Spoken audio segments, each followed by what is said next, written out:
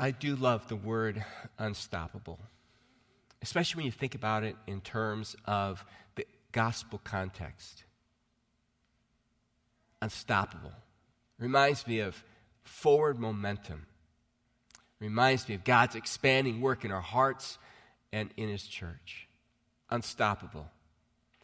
Reminds me of hope. Reminds me of victory. Reminds me that no matter what's going on in this very crazy world right now, would you agree? That God is in control. And that God's will is going to be done. But you know, sometimes it doesn't feel like our lives are unstoppable. Sometimes it feels like we're at a standstill, doesn't it? Maybe you feel that way in your life. Maybe you feel like your life is at a standstill. You want to move forward with God, but as we sometimes say, you try to take one step forward with God, and you end up taking 3 steps backwards in your life. You're not gaining. It feels like you're losing. Is that how your life feels this weekend? Like you're not moving forward with God, but the God is actually pushing you back. You know, sometimes you feel like you serve God with all your heart, with all your strength. You sacrifice. You try to do what is right, and God rewards you with hardship, with difficulty, with loss. And you wonder, what is that all about? God, I really want to live for you. I really want to please you.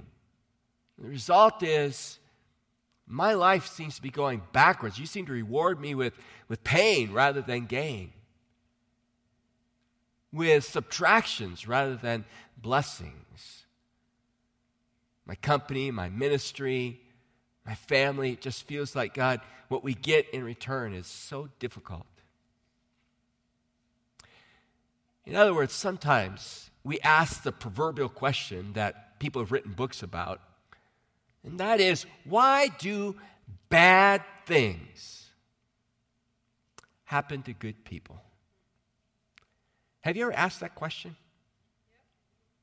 Have you ever looked at somebody else's life, a good person's life, a Christian person's life, and wonder, why do they have to go through so much hardship, so many difficulties? Have you ever wondered that about your own life? Have you ever just, stood in the mirror and wondered, God, I don't get it. I know I'm not perfect. I know I've sinned. I know I haven't pleased you all the time. But God, I'm trying so hard. Why do these bad things keep happening in my life? Those are real questions, aren't they? That we all face from time to time. We want to be unstoppable, but it feels like God has us actually standing still or moving backwards.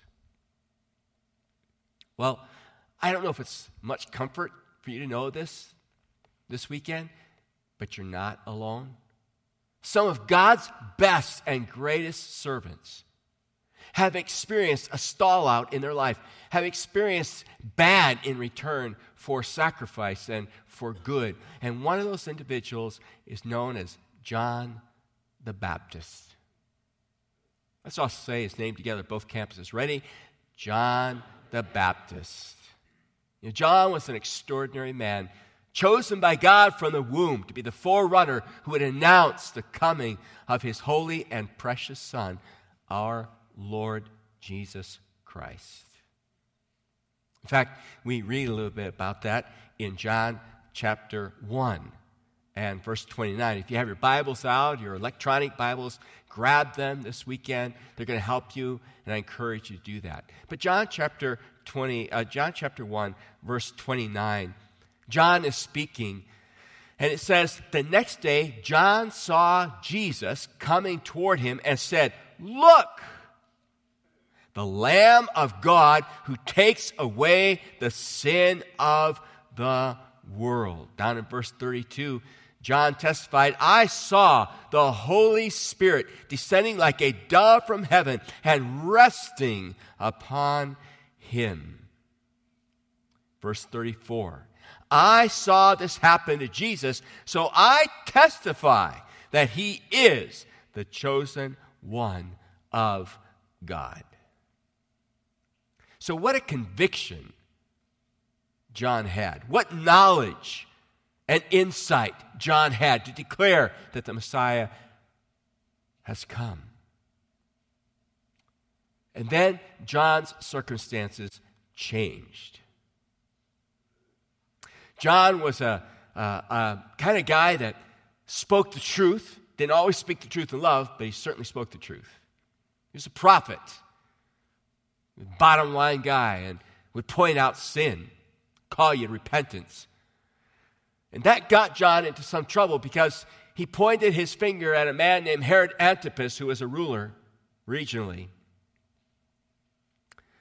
And he said to Herod Antipas, "You have sinned against God.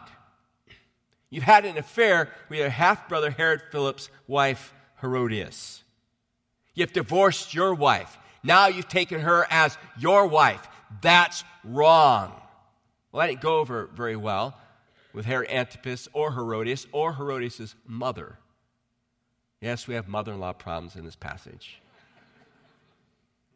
John finds himself in jail. Some scholars think that John may have been put in prison in that jail for up to 2 years. If you know the story of John the Baptist, you know how his story ends. One day, Herodias is dancing, a very sexual kind of dance, evidently, before Herod Antipas and his friends. And Herod has said, "I am so pleased, I'll give you whatever you want, up to half the kingdom." She conferred with her mother, and she said John's head would be enough. John the Baptist literally was decapitated. The head was brought to appease the daughter and mother-in-law. It was while John was in prison, for however long he was in prison, that he sends an interesting question by way of messengers to Jesus. The question is found to us in verse 19 of Luke chapter 6, if you want to turn open there with me, please. Luke chapter 7. Turn there with me for a moment, would you? And I want us to see this story together. All right, Luke chapter 7. And we're going to come down to verse 19. Now, listen to the question. The disciples of John the Baptist told John about everything Jesus was doing. So John called for 2 of his disciples, and he sent them to the Lord to ask him, "Are you the Messiah we've been expecting, or should we keep looking for someone else?" That's an interesting question, given the fact that it wasn't too long ago that John had declared, "Behold, the Lamb of God who takes away the sins of the world. I have testified, I have seen him, I know him. This is God's chosen Lamb." And now he's saying, "I want you 2 to go find Jesus. I want you to ask him, are you really the Messiah?" And what's fascinating about the passage there, it says he asks them to do this after they tell him all the things that Jesus had been doing. Now, if you go up a little further in the passage, you'll look and see what Jesus had been doing. He had been raising the dead to life. He had been curing and healing people. In fact, some of the words that are spoken to us in verse 21, it says, Jesus cured many people of their diseases, illnesses, and evil spirits, and he restored sight to many who were blind. So Jesus was doing a tremendous work. And it's out of this tremendous work that Jesus is doing that John has this question. Are you the Son of God? Are you really the Messiah? Why is John having doubts in the midst of all these miracles that God is doing? You know, we could ask the same question about ourselves sometimes. Isn't it interesting how we sometimes doubt God in the midst of all the great things that God has done and is doing in the world? What causes us sometimes, despite God's goodness and God's greatness, to sometimes question whether he's really God or not? That's that question. I want you to imagine that we're visiting a prison together. And there's this long corridor, and there are cells lined up, one after the other. And Jesus comes up to the first cell, and in that cell are people who are lonely, people who feel abandoned. And he unlocks that cell, and he says to them, you are loved. God has not forgotten you. God knows you. God has chosen you. Then he goes to the next cell, and he finds in that cell people who are suffering from physical pain, disease. And he opens that door and he says, God heals you. And they're all healed. He goes to the next cell, and in that cell are people who have been struggling with sin in their life. Adultery, murder, thievery. And Jesus said, if you repent, God forgives you. I'm offering you a new day start. And he opens that door. And he goes to another door, and in that door, or in that cell, are people who are struggling relationally in their marriages, in their friendships, at work. They have financial issues and troubles. And Jesus says, I speak wisdom to you to know how to get out of these situations. I bring hope to your relationships. I bring restoration. And he lets them out. And then he comes by your cell. He looks through the bars of your cell at you. And he smiles. And he waves. And he keeps walking. Everybody else is coming out of their cell, jumping and praising God and hallelujah, and look what he's done for me. But you are left in your cell. And all he does is smile and wave at you. Think about John the Baptist, the forerunner who proclaims that Jesus is the Son of God, who executes his responsibilities to the T, who then gets out of the way and is now in a dungeon, in a prison, facing execution. Everybody else is getting out of their cell, their imprisonment, emotionally, financially, physically, spiritually. But John, who's done everything right, in essence has Jesus smile and wave at him. Does it ever feel like that to you? Do you ever feel like everyone else is getting out of their prison? But no matter how I try to please God, no matter how I try to do the right thing, Jesus just kind of smiles at me, waves, and then goes on his way. You know, sometimes God doesn't seem fair, does he? Has anybody ever thought that beside me? Yes. Have you ever been afraid that for thinking that you were going to go to hell? Well, you're not. God can take it. Some of his greatest servants have struggled with that as well. But now I want you to look at what John has to say, what Jesus has to say about John. Chapter 7, verse 24. After John's disciples left, Jesus began talking about him to the crowds. What kind of man did you go in the wilderness to see? Was he a weak reed swayed by every breath of wind? Were you expecting to see a man dressed in expensive clothes? No. People who wear beautiful clothes and live in luxury are found in palaces. Were you looking for a prophet? Yes, and he is more than a prophet. John is the man to whom the scriptures refer when they say, "Look, I am sending my messenger ahead of you, and he will prepare your way before you." I tell you, of all who have ever lived, none is greater than John. yet even the least person in the kingdom of God is greater than he is. What's that mean? On the one hand, Jesus said, of all the men born of women, there's no one greater than John. I mean, John was chosen by God to declare the coming and the presence of the Messiah. And as we said, John executed his ministry just as God prescribed for him to do it.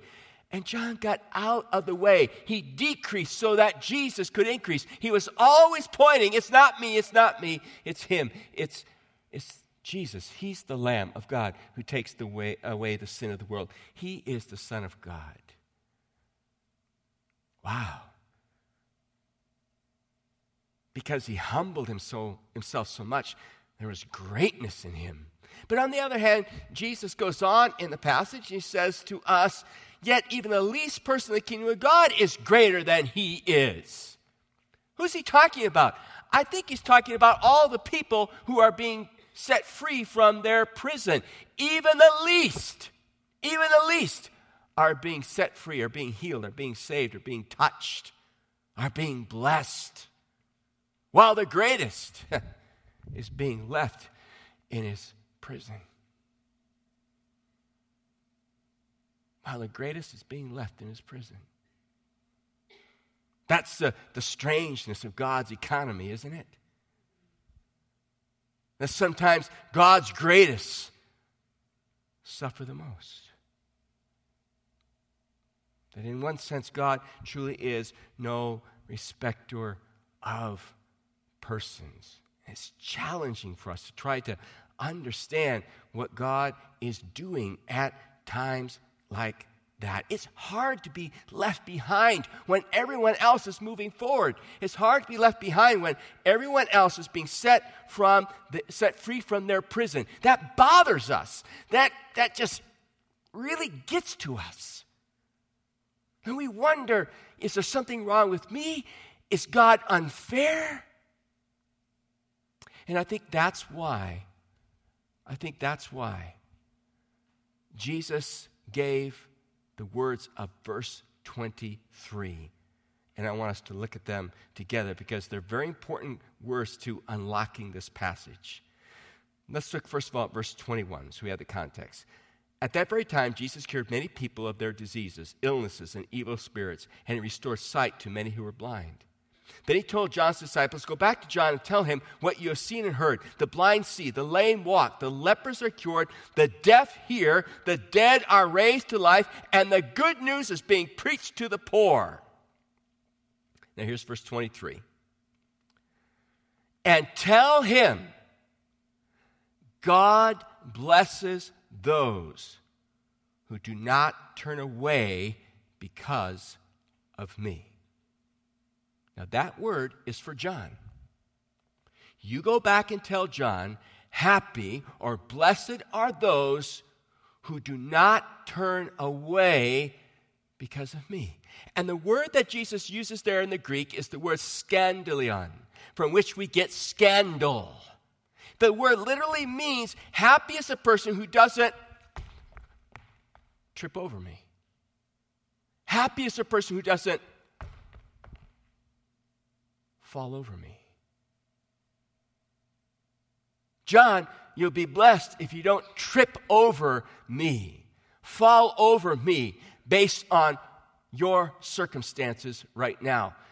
Isaiah the prophet wrote in, I believe it's Isaiah chapter 8, verse 14, these words about Jesus. He said, he will be a stone that makes people stumble, a rock that makes them fall. John the Baptist in prison, don't fall over me. Don't stumble over me. Keep your bearings. Don't let what is happening cause you problems. What is the issue that's being talked about here? The issue boils down to expectations. Say it with me together, both campuses. Expectations. We all have them. We all have expectations of God, don't we? If I am truly a good person, God should, and you fill in the blank however you would. If I'm obedient to God even when I'm severely tested. And I don't have an affair, and I don't look at pornography, and I don't steal, and I don't do those wrong things. I'm obedient to God. If I'm obedient to God, I should fill in the blank.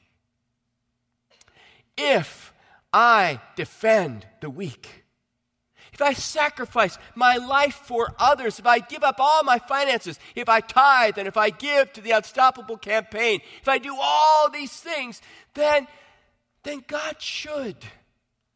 You fill in the blank. If I suffer for the right reasons, God should fill in the blank. We all have our expectations that if we do our part, God should do something back, don't we? And it doesn't even have to be about me. If I do all this, then God should bless all them. If I do all this, if we do all this, then why doesn't God come through? Why is there suffering? Why is there hardship? Why is there loss instead of gain? We have expectations of how we believe that God should behave and act in accordance with certain things that we do, say, sacrifice, or give up. And God says, you will be blessed if you don't let that cause you to stumble spiritually. When you're left in prison and everybody else is being set free. One of my favorite authors is Erwin McManus. And Erwin McManus has a statement. It's profound. It's simple. It's profound. Listen to what he says. Erwin McManus says that doing the will of God, being obedient to the will of God, can be the hardest place in life. Would you agree with that? Being obedient to the will of God can be one of the hardest places in life. Go back sometime and read 2 Corinthians chapter 11, and Paul will give you a list of where being obedient to the will of God led him. Beatings, imprisonment, shipwreck, near death, hardship, sickness. I mean, it's a long list that he goes through of all that he had to suffer because he was obedient to the will of God. But don't just think about John the Baptist. Don't just think about Paul. Think about Jesus. Do you know that being obedient to the will of the Father was the hardest place to be for Jesus? It meant being born as a human being on this earth.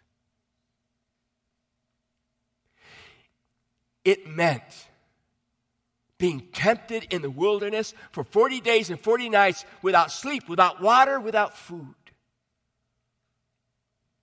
It meant being falsely accused and ridiculed by his enemies. It meant being called the devil sometimes.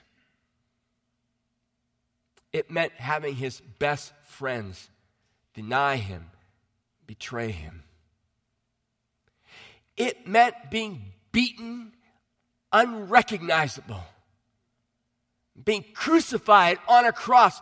It meant, as he approached death, to experience being forsaken by his own Father.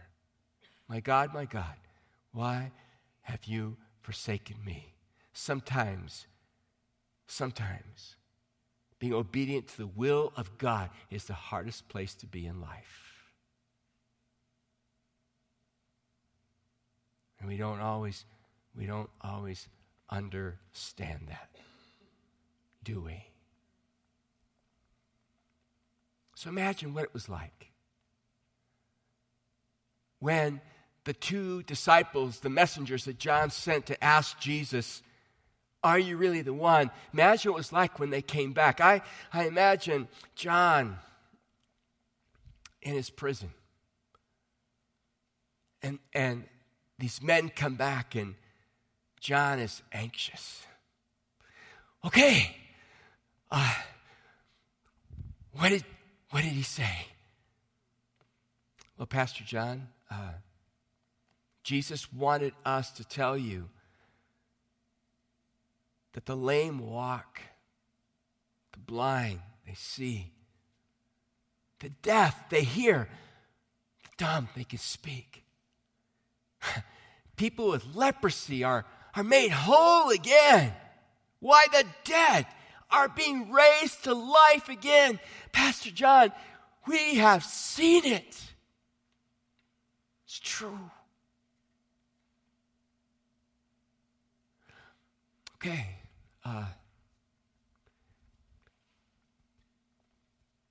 Did you have a word for me? Pastor John, yes, he did. So, what did he say? Well, Pastor John, Jesus said that you'll be blessed if you don't stumble over the fact that he's going to leave you in this prison. And you're probably going to die. Wow. Sometimes being in the will of God is the hardest place to be in life. But in that moment, it is all about faithfulness. Paul closed his letter to the Corinthians in chapter 15, verse 58 by saying these words, "My dear brothers and sisters, be strong and immovable." Don't you love that? Be strong and immovable. Always work enthusiastically for the Lord, for you know that nothing you do for the Lord is ever useless, even when you're in prison. Be strong and immovable when you have cancer. Be strong and immovable when you lose your job. Be strong and immovable when your marriage isn't going so well. Be strong and immovable when your children are rebelling. Be strong and immovable when the world makes fun of you and laughs at you. Be strong and immovable when you take 3 steps backwards instead of 4 steps forward. Be strong and immovable when everybody else is sitting set free and you stay in your prison. Be strong and immovable. Make the best of it. Let your light shine for God and fulfill His will. Dietrich Bonhoeffer was a young theologian, a profound intellectual mind who had such a promising future. But during World War II, he took a stand with others against Adolf Hitler. And he ended up in prison. And just before Hitler was defeated, he was executed at the gallows. One of the last letters he wrote to his fiancée carries some very powerful words that I want to share with you. Dietrich Bonhoeffer's last letter to his fiancée from the Gestapo prison at Christmas 1944 before being hanged by the SS for resistance to Hitler went like this. Bonhoeffer wrote her, "These will be quiet days in our homes, but I have had the experience over and over again that the quieter it is around me, the clearer do I feel the connection to you. It is as though in solitude the soul develops senses which we hardly know in everyday life. Therefore, I have not felt lonely or abandoned for one moment. You must not think that I am unhappy. What is happiness and unhappiness? It depends so little on circumstances. It depends really only on that which happens inside a person. I am grateful every day that I have you, and that makes me happy. Now, pull his fiancée out of that and put Jesus in there. And that should be true for every one of us, shouldn't it? What is happiness and unhappiness? But a feeling. The truth is, I am happy every day. I am blessed every day. Why? Because I have you, Jesus, in my heart. Let's pray.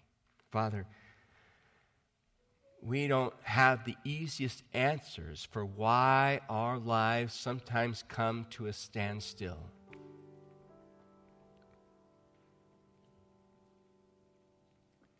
We don't always understand why bad things happen to the best people, your people. But Father, help us not to stumble over that fact, but to take our place with John the Baptist, Paul the Apostle, Jesus, the Son of God. And choose, O God, despite our circumstances, to be immovable and steadfast, to carry out our lives to the best that we can for the glory of God, to be happy,